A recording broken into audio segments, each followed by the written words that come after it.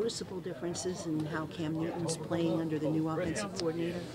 Uh, it's hard to say. I'm trying to watch all the games. We know they're not a conference team. We're gonna play them twice, so it's kind of hard to figure that out. But as we're watching, I feel like he's the same Cam, so it's not too much of a difference. How much have you missed Olivier, and how much can he add to this defense if he finally gets the field? He has a lot to this defense. He's a big part of it. We need him, and I think he's going to be back this week. So it's a big part of the defense. Definitely. How have you missed it? How? Just he made game-changing plays. He's a big part of the defense. Get some sacks on the quarterback. Get some definitely TFL. So big part of the defense sometimes. What kind of impact can he have, especially seeing another mobile quarterback?